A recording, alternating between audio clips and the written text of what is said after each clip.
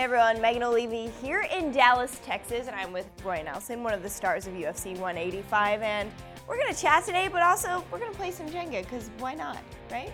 Hey, it's another game that I can win. I'll let you have the first move since you're very confident. Are we supposed to go for the base right away? I like to, challenge Live myself. on the edge. All right, fair enough. So now you're here in Texas for your fight against Oh, we gotta Alistair put it on Overeem. top. Talk to me about that. We're in Dallas, and the one thing they like in Texas is everything big, and we're big guys, so Yeah. it's one thing I think is gonna definitely be fun.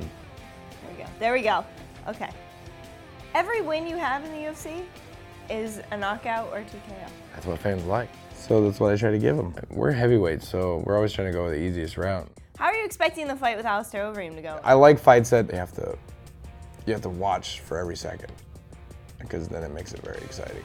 Is Alistair a guy that you've wanted to fight for a long time? Yeah, ever since when he fought Brock, he was coming off being a Strikeforce champ, K1, Dream, the whole 9 yards. And anytime you're, trying to move ahead in the pecking order, you always want to fight the best guy in the world. You just want to make it exciting. Do you feel like every day you're training, you're still continuing to learn new skills and perfect the skills that you have? Yeah, the one thing about, being in this business, you're always learning. Just always trying to make yourself better every time. Let's talk about your UFC extracurriculars.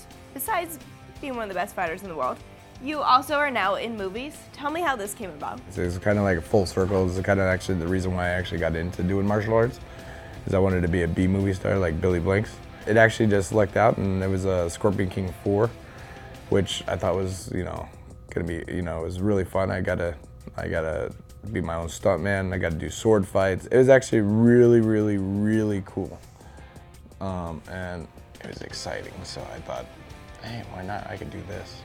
Why did I pick this one? What was I thinking?